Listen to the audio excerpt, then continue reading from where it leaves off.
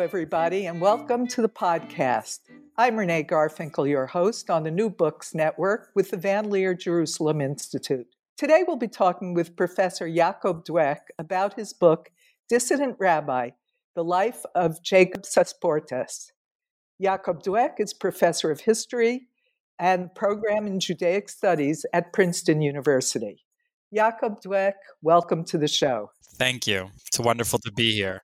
Before we begin talking about your new book, tell us a little bit about yourself. I teach history at Princeton University, where I've been teaching for the last 11 and a half years. And for the most of that time, I've been working on this book about Jacob Sasportas.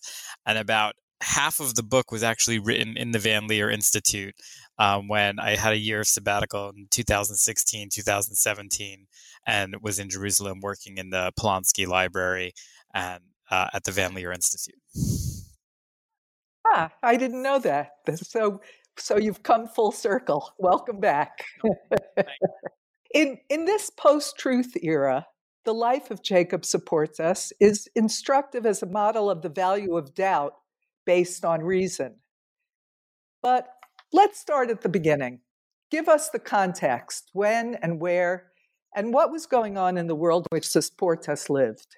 The world in which Sasportas lived was profoundly uncertain in many ways and very certain in other ways. We'll start with the uncertainty. There was political uncertainty. There were plagues. There were fires that had a huge effect on his life, but also on the life of the people who lived around him. There was a huge amount of mobility that is something that would continue for many centuries. But there were also certainties that I think are very different from the time that which we live in. I think the social hierarchy was considerably more fixed than the social hierarchy that the world in which we live in. And one of the things that one can see in Sasportas and through his life is the 17th century as a period in tremendous flux. You have someone who comes from a family of rabbis and translators in North Africa, and who had been trained from a very young age to be a Talmudist and a jurist, and who had a considerable amount of deference from the people with whom he lived in North Africa. Up until basically what we would think of as middle age. And then he forced to leave North Africa in circumstances that we still don't really know. And he spends the next half century in the urban centers of northwestern Europe, where there are Sephardic settlements. And there is a huge conflict that occurs because he comes to these settlements of Jews, and he assumes that they will defer to him because of his knowledge and his learning and his aristocratic lineage. And they want him to work for him, or they don't want him there at all. And that provides a huge amount of conflict within the Jewish world. If you zoom out a little bit, there's a huge amount of political uncertainty. The 17th century is a period of crisis, and historians have been thinking about the 17th century as a period of crisis for, at this point, over 70, 80 years. And there are wars that are going on. There are fires that are going on. There are plagues that are going on. And it's not surprising that in this period, you have a Messiah, a rabbi who is hailed by people around him as the Messiah, and that Jews all around believe in him as the Messiah. And they are really excited about this, and they are really hopeful. Well, given the context of the crises of the 17th century, what was the relationship between Christianity and Judaism at that time? It's a very good question, Renee. I think that, of course, historians love to say, well, it depends where and when, and it depends which Christianity and which Judaism. I think one can say that in broad strokes that if we are situated within Europe, the Jews are an alienated minority. They are necessary as witnesses for the Christian truth. And they are also incredibly useful as merchants and as agents of liquidity in the world of mercantilism. I also think it's a huge error to think of the relationship between Judaism and Christianity in the abstract, as if Jews and Christians sometimes fight, but they also sometimes get along with one another. In the particular places that Sasportas lived in Western Europe, London, Amsterdam, Hamburg, and Livorno, Jews are allowed to live with relatively undisturbed. And I think that enables a certain kind of largesse on the part of the Jews within their own purview. Aha. So we have a Jewish community living relatively undisturbed in Europe during the 17th century, a period of crises from many points of view. And in that context arose Shabtai Tzvi, the false messiah of the Jews, who was widely embraced by both the ordinary people, the masses of Jews, and the learned people, the rabbis. Why? Why did that happen? And why was that such crisis? Two linguistic points of quibbling, but everything you're saying is correct. Except I want to register my protest. I don't know that I would use the word community. I think community implies a certain voluntarism to it and a certain opting in on the part of people who participate in it. And I think one of the things I was trying to say earlier is that in the 17th century, the hierarchies are somewhat more fixed than they are now. Jews don't really have a choice whether or not to be part of the quote unquote Jewish community in the places that they live. They pay taxes as a group. The discipline and the order is rigidly enforced from above.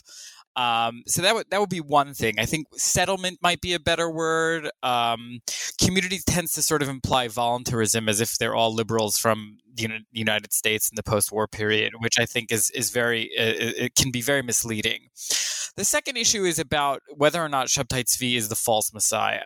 I think prior to his conversion to Islam in 1666, it's not clear to me that he's the false messiah. What I mean to be saying by this is that there's a very long period of about 16 months when to be a Jew in this period between 1665 and 1666 meant to believe that Shabtai Tzvi was the fulfillment of the messianic promise from the Bible as interpreted by the rabbis through the Middle Ages. And then once he converts to Islam at the behest of the Ottoman Sultan in September of 1666, then that hope comes crashing down. And then he joins a long list of false messiahs. But I think it's important to hold on to this period of about 16 months when Jews the world over believed that he was the Messiah, and they didn't think that he was the false Messiah. And that is what I think so much of this conflict is about, because what Sasportas is not willing to do is to say, okay, I'm done with the messianic idea. All messiahs are false, and I'm just going to be a renegade and someone who says no to everything. He believes in the Messiah. Sasportas believes in the messianic promise, but he doesn't believe in Shabtai Tzvi.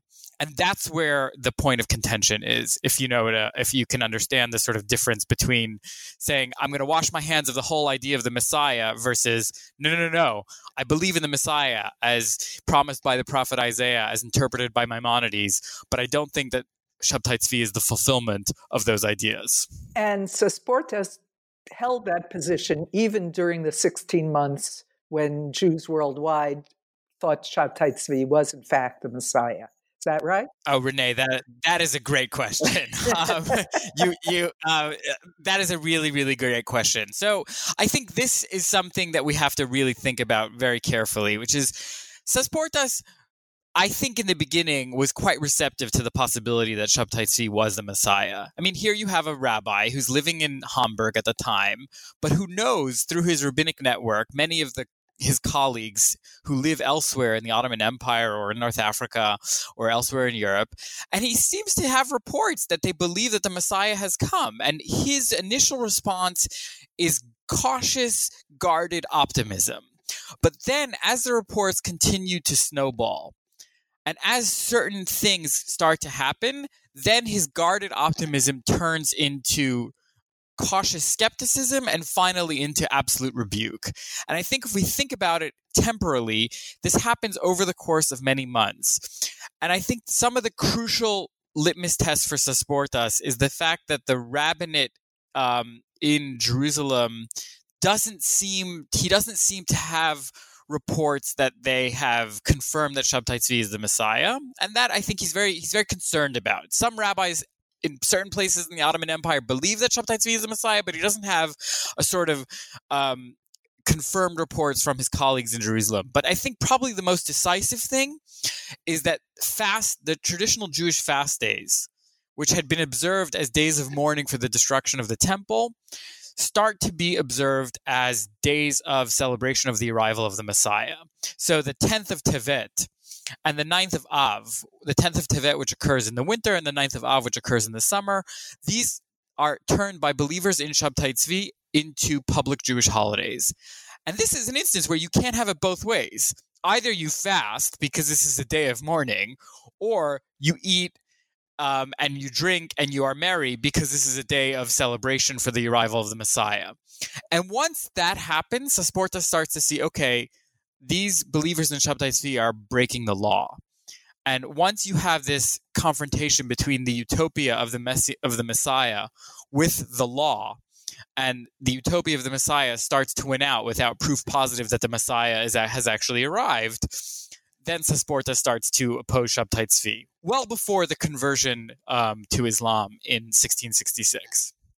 So what you're describing now is a man who is perhaps more of a skeptic and a conservative thinker than someone who is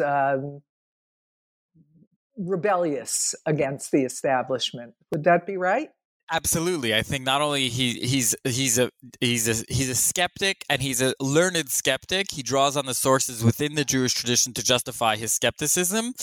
And not only that, I don't see him as rebelling against the establishment. I see him chafing at the fact that he is not part of the establishment. That's the rub, right? Sasportas thinks that he should be the rabbi to whom people turn to for their advice, and instead he is ignored. Because one of the things that one has to understand is that in Amsterdam and in Hamburg and in Livorno and in London, you have a group of Jews who had been raised as Catholics, or who had been raised or whose grandparents or whose parents has been raised as Catholics in the Iberian Peninsula, in Portugal and in Spain, and who then leave Portugal and Spain and migrate northwards to the Protestant north and reconvert to the Judaism of their ancestors. And they're very learned men and women. Many of them have attended university in Spain. Many of them have multiple languages. Many of them have learned professions, but they are relatively ignorant of Judaism. And so what they do is they bring in a huge number of rabbis from abroad to educate them as to the fundamentals of their tradition. And these rabbis they're paid employees.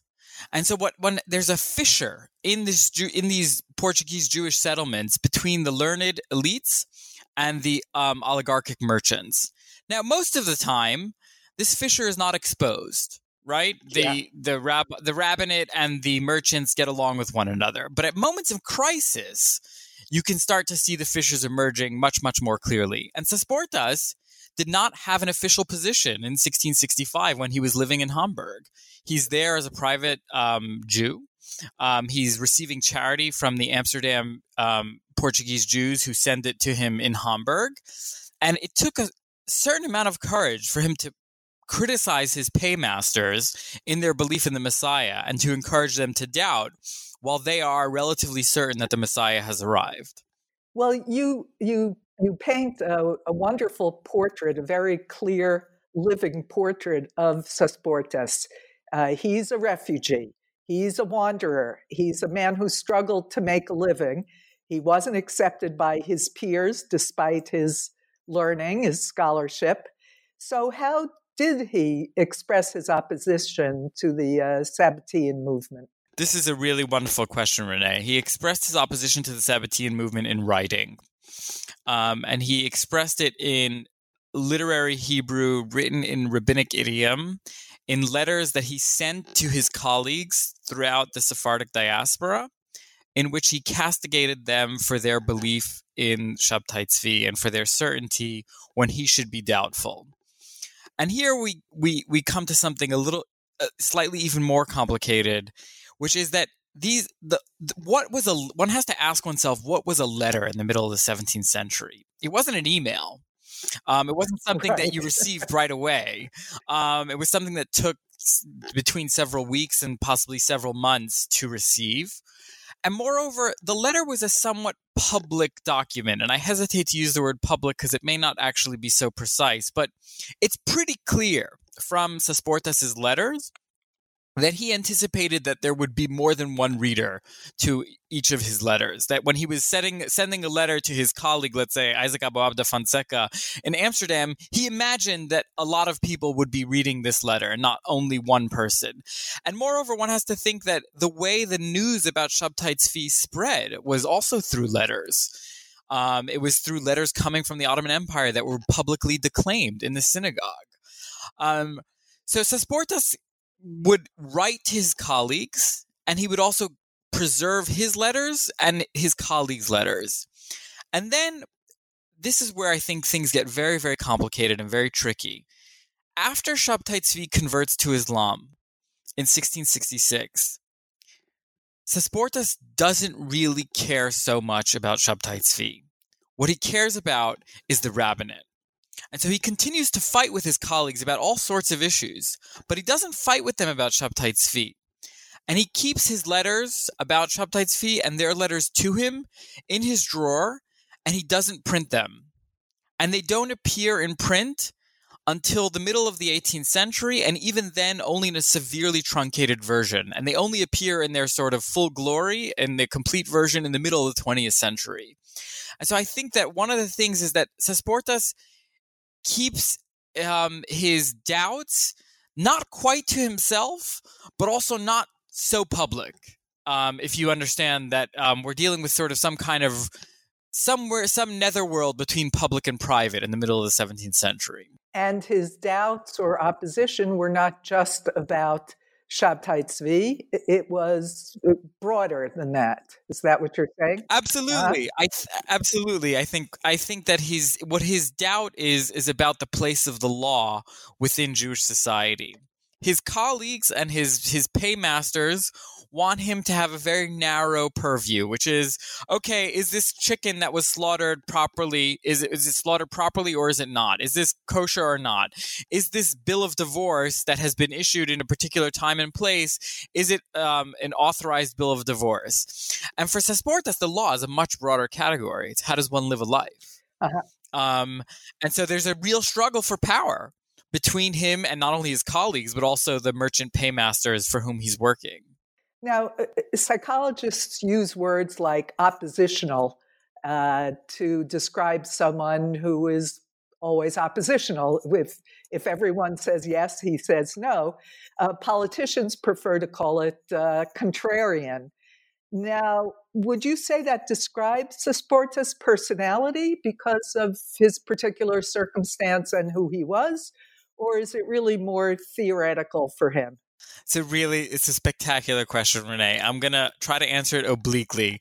I have been reading this man's mail for the past 10 years. I have been trying to reconstruct his life by following his name in various times and places in the archives of public collections in which it could be found. I think that I'm comfortable saying that Sasportas was not an easy man. And that he was not someone who was willing to concede his due, or willing to sort of renege on the respect that he thought should be given to someone of his position, of his learning, and of his lineage. The Hebrew word is the word kavod, which appears again and again in both his writings and writings about him. But I think at the same time, it would be reductive in the worst possible sense to say that this is simply about personality. Because I think that would obscure the genuine issues that were at hand. And these issues are the place of the law in Jewish society. Who should lead? Should the people lead, or should the learned rabbi lead? Which books are authoritative, right? Should Right. one turn to Maimonides or should one turn to another work? I think part of what the fight between him and his colleagues is about is the bookshelf, right? Which books are determinative? And then part of what the fight is about is does one follow books at all, or does one follow the authenticity of one's own experience? Because one of the things that believers in Shabtai Tzvi had on their part of their argument was, we believe that the Messiah has come. We have seen the prophet Nathan of Gaza. We have seen the Messiah perform miracles. We don't really care what the books say. And not only that, we also can cite Maimonides to prove our position. And that was what I meant beforehand, why after Shabtai Tzvi converts, Sasportas is not so interested in Sabbateanism or rooting out quote unquote heresy. What he is interested, though, is the correct reading of Maimonides. Right? That's still a fight that he's willing to have for the next 30 years. He dies in 1698 and he continues to fight for the next 30 years.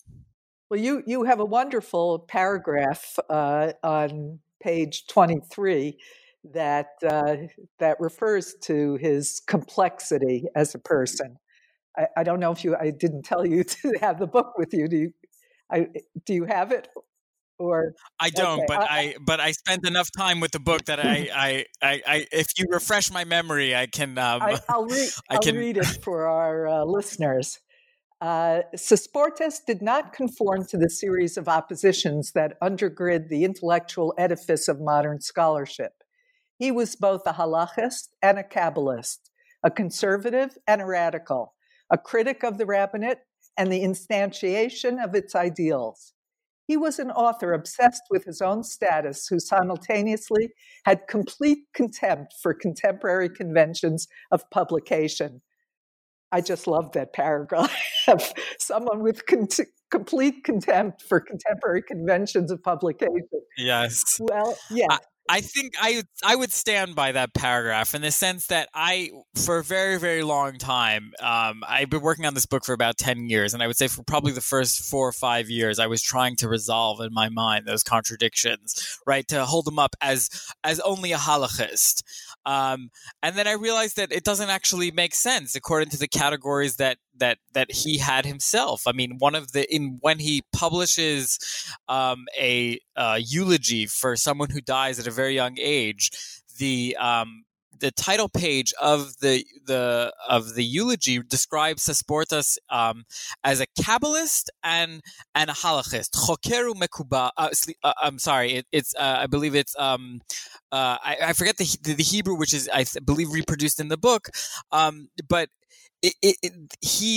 when he holds up both Maimonides and the Zohar as sources against which he uses to combat the Sabbateans, and I think this notion of him as a Chacham and umekubal, a sage and a Kabbalist, was very hard for me to figure out in the first 5 years of working on this project until I realized I'm actually not going to try to resolve this distinction because he didn't have this distinction. That was one piece of it. The other piece of it is the relationship between print and manuscript circulation, or to print or not to print. By the middle of the 17th century, print is not new, Renee. I mean, people have been printing books for well over 2 centuries, and Jews have been printing, or not quite 2 centuries, but almost 2 centuries, and Jews have been printing books for a very long time. Sasportas worked in a printing house. He was very well aware of the power of the printed book. Moreover, he tells us at various points in his writings that he wants to print a commentary on the Mishnah, and that he wants to bring a lot of his own writings into publication. But he doesn't. Because basically, at the end of his life, very little had appeared in print. Only 40 years after his death, or almost 40 years after his death, do his responsa, a book called Ohel Yaakov, appear, and only then because his son pays for their publication, which is a fairly standard practice in the early modern world. And I think trying not to resolve these the contradictions was one way forward, and to observe them so that trying to see someone in the round to the best of one's ability. I think trying to see someone in the round who lived 3 centuries ago is very difficult, but that just because it's difficult doesn't mean we should give up the pursuit of trying. But after spending so much time with him, how do you relate to or empathize with or see his complexity in the round? How do you do that? I think that a huge piece of this is geography, which is that the first half of his life, or not quite the first half, but until roughly around the age 40, he had lived in North Africa and had been accorded a position of extraordinary status and prestige by the Jews with whom he lived. And then the forcible relocation to the north is very difficult for him. He's separated from his family for a considerable amount of time. The Portuguese Jews of Amsterdam, we know this from their record books, ransom his wife and his children, and bring them to him to Amsterdam. There's a huge amount of dislocation. There's a huge amount of economic uncertainty. And at the same time, one also has to think about what it meant to come from places like Wahran and Tlemcen in the middle of the 17th century and to come to Amsterdam, which is one of the largest cities in Europe, 150,000 people. There are books there that he cannot have seen when he was in Wahran and Tlemcen, and there is a wealth that he did not know about, or that he knew about but had not experienced firsthand. And these are some of the things that I tried to reconstruct as I was working on him. Okay, all of those variables, all of those factors would certainly have an impact on his point of view and his ability to relate to what was going on. It seems, though, and you'll tell me if I'm oversimplifying, that the fundamental issue for him is the question of truth, whether truth is determined in the Jewish context by internal or external references. That is, prophecy or personal, mystical, spiritual experience on the one hand, and texts or men with authority and expertise on the other hand. I don't know how to answer that question. I think part of the issue is that when I was working on the issue of prophecy, one of the things that emerged for me was that he works very, very hard to keep the possibility of prophecy in the middle of the 17th century alive, and at the same time to say that Nathan of Gaza is not an actual prophet. And that is a position that I have had a very difficult time wrapping my head around, which is the same way that he doesn't say, I don't believe in the Messiah, I don't believe in the Messianic idea, I want to throw the Messianic idea out. He doesn't say, I don't believe in prophecy at all. Not at all. He's willing to protect the idea of prophecy. He simply wants to say that Nathan of Gaza is not a prophet. Moreover, he wants to separate the importance of prophecy from the relationship to the Messianic idea. And this he uses text to make this kind of argument. And there is a way, I think, in which the world that he was experiencing in the middle of the 1660s was absolutely terrifying to him. Jews are dancing in the street. They're creating a public nuisance. He's very concerned about war and about plague. And he has no idea what to do. And so what he does is he does what he has been trained to do, which is to read. And he reads very, very carefully. And he reads the sources that he knows inside out, which is Maimonides, both the Guide of the Perplexed and the Code of Law. He reads the Zohar. He reads the Responsa of Solomon ibn Adret. He reads Sefer Hasidim. And these are books that don't really sit so easily next to one another on the imaginary bookshelf. But he uses them to construct a tradition of skepticism, of wait and see. And that, I think, is something that is incredibly innovative. And that is where I think the conservative and the radical come to the fore. Because in doing something that he thinks is simply what he has been trained to do, which is to read and to read carefully, he constructs an entire textual tradition that exists only in his mind. So why was Sosportas compared with the philosopher Thomas Hobbes? Who made that comparison, Renee? Look, I think I made that comparison to come out to suggest a certain kind of initial skepticism and initial doubt. There is one radical difference between Hobbes and Sosportas. Hobbes is a system builder. Mm-hmm. right? Hobbes built a new system for how one should think about the state. And historians have reconstructed this system in all of its glorious detail. We live in a great age of Hobbes scholarship, and we know a lot more about Hobbes now than whoever this we is, scholars, let's say. Yeah. We know a lot more about Hobbes now than we did in the middle of the 20th century. So Sportus was not a system builder. He was fundamentally reactionary, not necessarily in the political sense of the term, but in the sense of he was reactive in the literal sense of the terms. He wrote letters to people about particular events. And I think he wrote because he thought this way, he functioned this way because he thought the system had already been built. It was a system of Mosaic law as interpreted by the rabbis, primarily Maimonides. And his job was to interpret that. He did not see himself as building something anew. And there, I think, is a radical difference between him and, let's say, someone like Thomas Hobbes. He saw himself as working within the tradition, not as someone who is constructing a new system. Okay. Then let's talk a little bit about the long-term impacts the sport has had.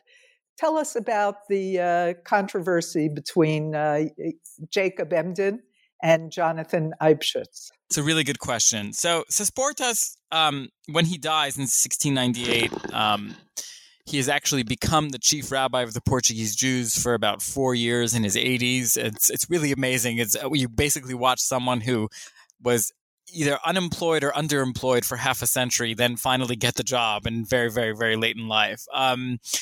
And after he dies, people deliver really glorious eulogies of him, and no one mentions him as a controversialist in their eulogies, which I think goes some distance to showing that for him the controversies were central, but not for the people around him when they were thinking about him after he died. And then one of his sons finances the publication of his book of Responsa called Ohel Yaakov. And at the very end of the book, he includes an appendix, which is an abbreviated chronicle of Sabbatianism, Kitzur Tzitzat Novel Tzvi. Now, the Portuguese Jews of Amsterdam are so appalled by the presence of this appendix because it depicted their ancestors as believers in Shabtai Tzvi that almost every single copy they confiscate and rip out the appendix and tear them out. So much so that that book appears in 1737. About 15 years later, Jacob Emden, who is one of the great rabbinic intellectuals of the middle of the 18th century, is involved in a controversy about the Ashkenazi rabbinate of Hamburg-Altona-Wandsbek. And the rabbi of the Ashkenazi Jews of Hamburg-Altona-Wandsbek is rabbinic phenom, a major intellectual figure by the name of Jonathan Eibschutz. And Emden alleges that Eibschutz has distributed amulets to women who are trying to conceive children that contain references to Shabtai Tzvi as the Messiah. And it's important to understand that this controversy takes over the rabbinate of Europe for a very long time. It starts in 1752. And it continues unabated until Eibschutz's death in 1764. And there is a way in which it kind of never ends, in the sense that historians continue to fight about it. Hasidim and Maskilim fight about it in the 19th century, as Shmuel Versus showed in a wonderful article. And Emden, though, is forcibly exiled from the Ashkenazi Jews of Hamburg-Altona-Wandsbek, and ends up in Amsterdam.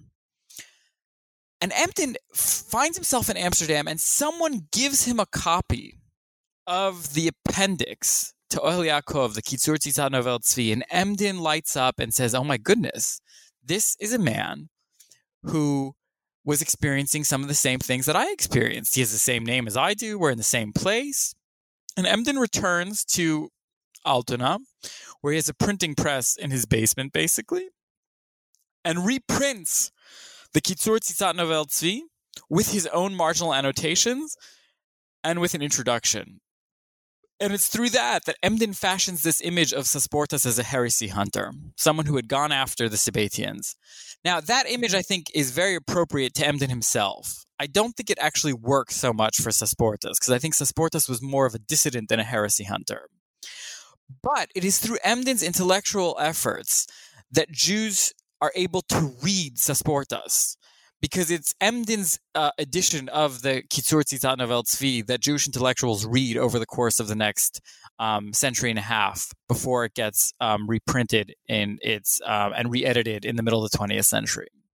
And do you think of the experience of the rise of Hasidism and the extreme negative reaction of Mitnagdim to have renewed the controversy that is between personal spiritual experience versus rationalism and text? There is a way, but Renee, I got to say I'm out of my depth here. And which is to say that I don't know enough about Hasidim and Mitnagdim, and I know only what my colleagues write about it, and I read their work with great admiration.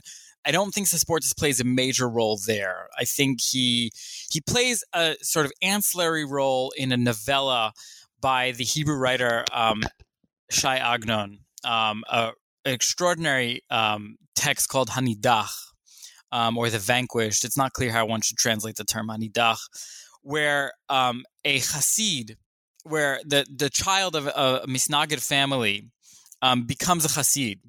And then towards the very end of the novella, as he's quite ill, he is recovering by reading historical works. And one of the historical works that he recovers reading is Sasportas, and he sort of migrates from his Hasidism back to his Misnagidism. And so there, I think you see Sasportas and Sasportas' image having some kind of role. But in terms of the actual fights in the early 19th century, I don't know how much Sasportas is in the mix there. And what about the issue of the extreme anti-Zionism today of the Satmar Hasidic sect? Did the ideas that Sasportas promote have any influence on that? That's a very important question. So we have to step back for a little bit before we get to the early 21st century. I think one has to think about Emden's edition of Sasportas circulated for quite some time, but scholars were aware, Avraham Epstein and Arthur Zacharias Schwartz, that Sasportas' manuscripts remained unedited and that there was a lot more material of his Sasportas' polemic about Shabtai Tzvi. And Arthur Zacharias Schwartz, who was a librarian in Vienna and a monumental scholar, was working on an edition of Sasportas' Chronicle, Tzitzat Novel Tzvi, in the 1930s. And he's forced to flee Vienna, and he goes to Jerusalem and dies almost immediately upon arriving in Mandate Palestine. His widow gives the material that he's working on to a scholar at the Hebrew University by the name of Gershom Sholem and asks him to edit the material and to produce it into print. Gershom Sholem works with one of his students, Isaiah Tishby, and finances and oversees the creation of a new edition of Sasportas' Chronicle, an edition that Tishby eventually published with Mossad Bialik in 1954. Now, it's important to realize that this is one of the greatest scholarly editions of a rabbinic text that was ever produced. And any work that anyone is able to do on Sasportas is enabled by Sholem's work and by Tishby's work.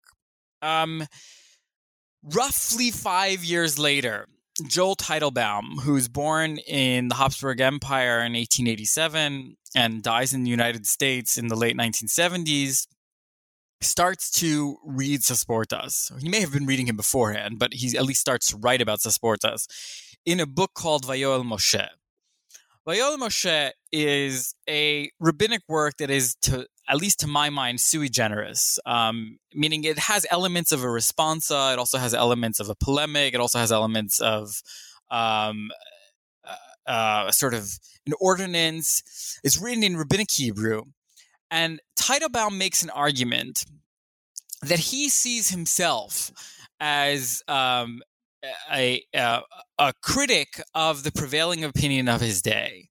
And he sees the prevailing opinion of his day as Zionism amongst Jews, and that he makes an analogy roughly between the same way that most Jews today are Zionists, and I am an anti-Zionist. Most Jews in Sasportas' time were Sabbatians, and Sasportas was an anti-Sabbatian. And so he sees Sasportas as a critical link in his anti-Zionism. And I think Teitelbaum relates the notion of Zionism to the issue of Messianism.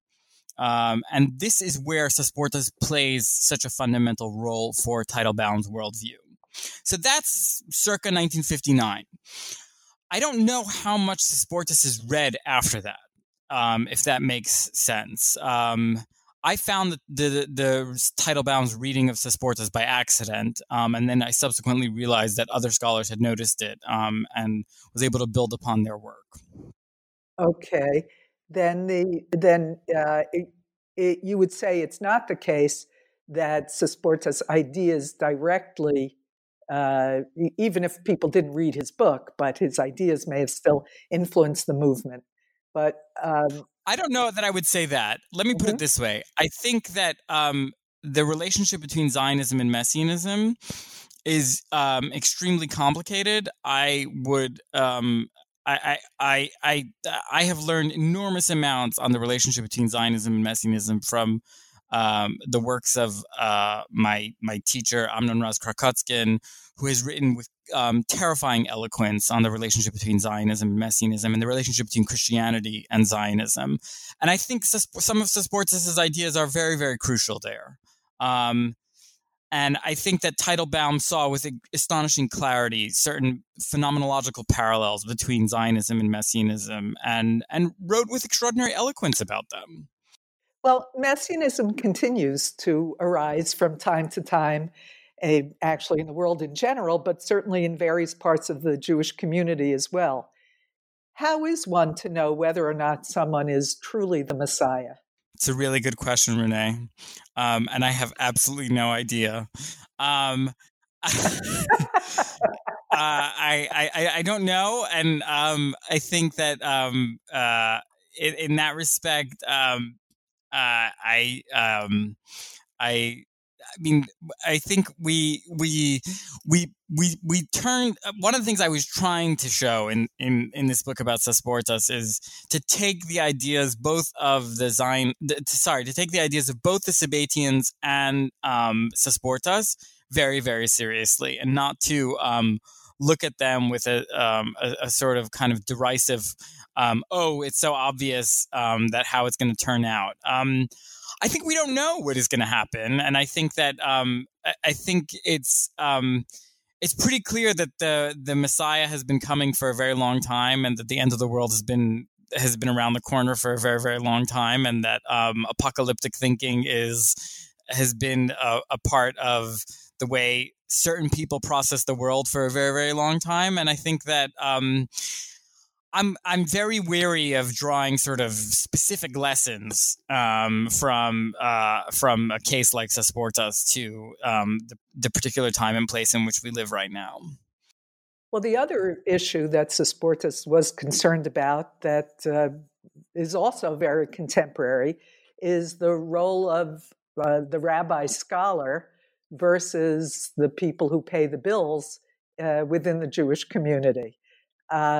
How do you see that working out over the past, let's say, 2 centuries? Not so well. Look, I'm with you. Look, this is a podcast, so I want to be somewhat diplomatic in what I have to say. It's not clear to me that the rabbinate has been able to survive the last 2 centuries. I think it's pretty clear that what a rabbi is has changed quite dramatically in the course of the last 2 centuries. And I think that part of this has to do with what I was trying to say earlier about this notion of the use of the word community.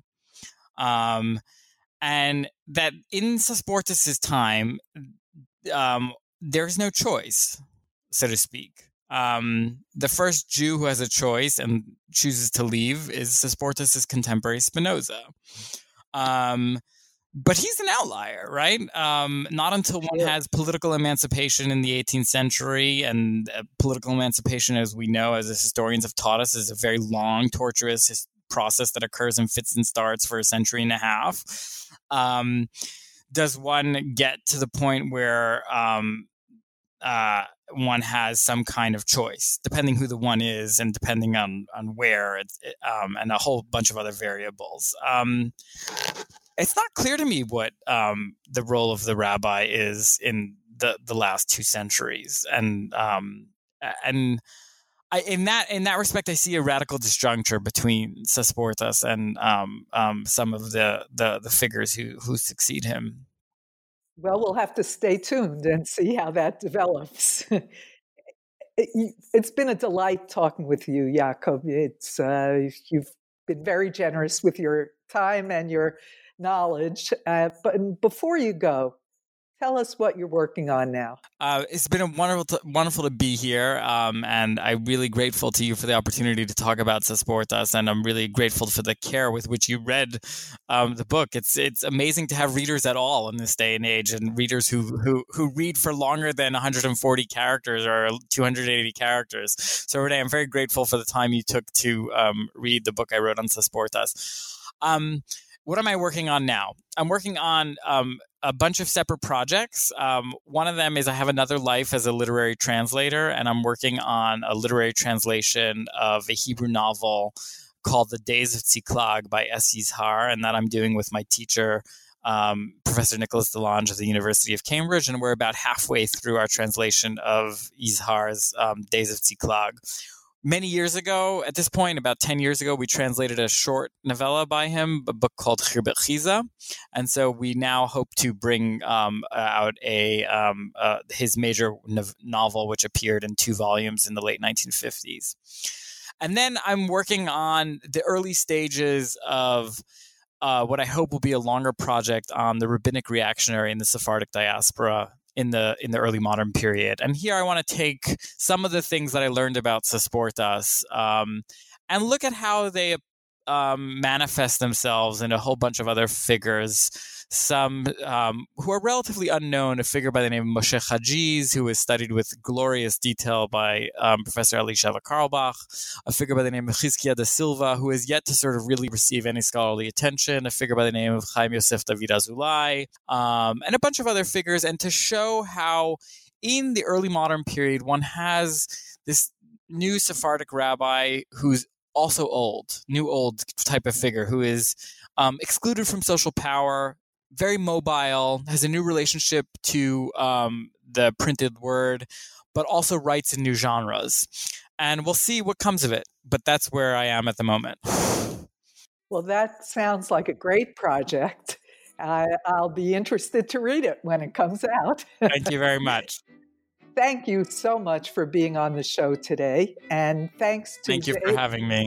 And thanks to Bela Pasikov, our researcher.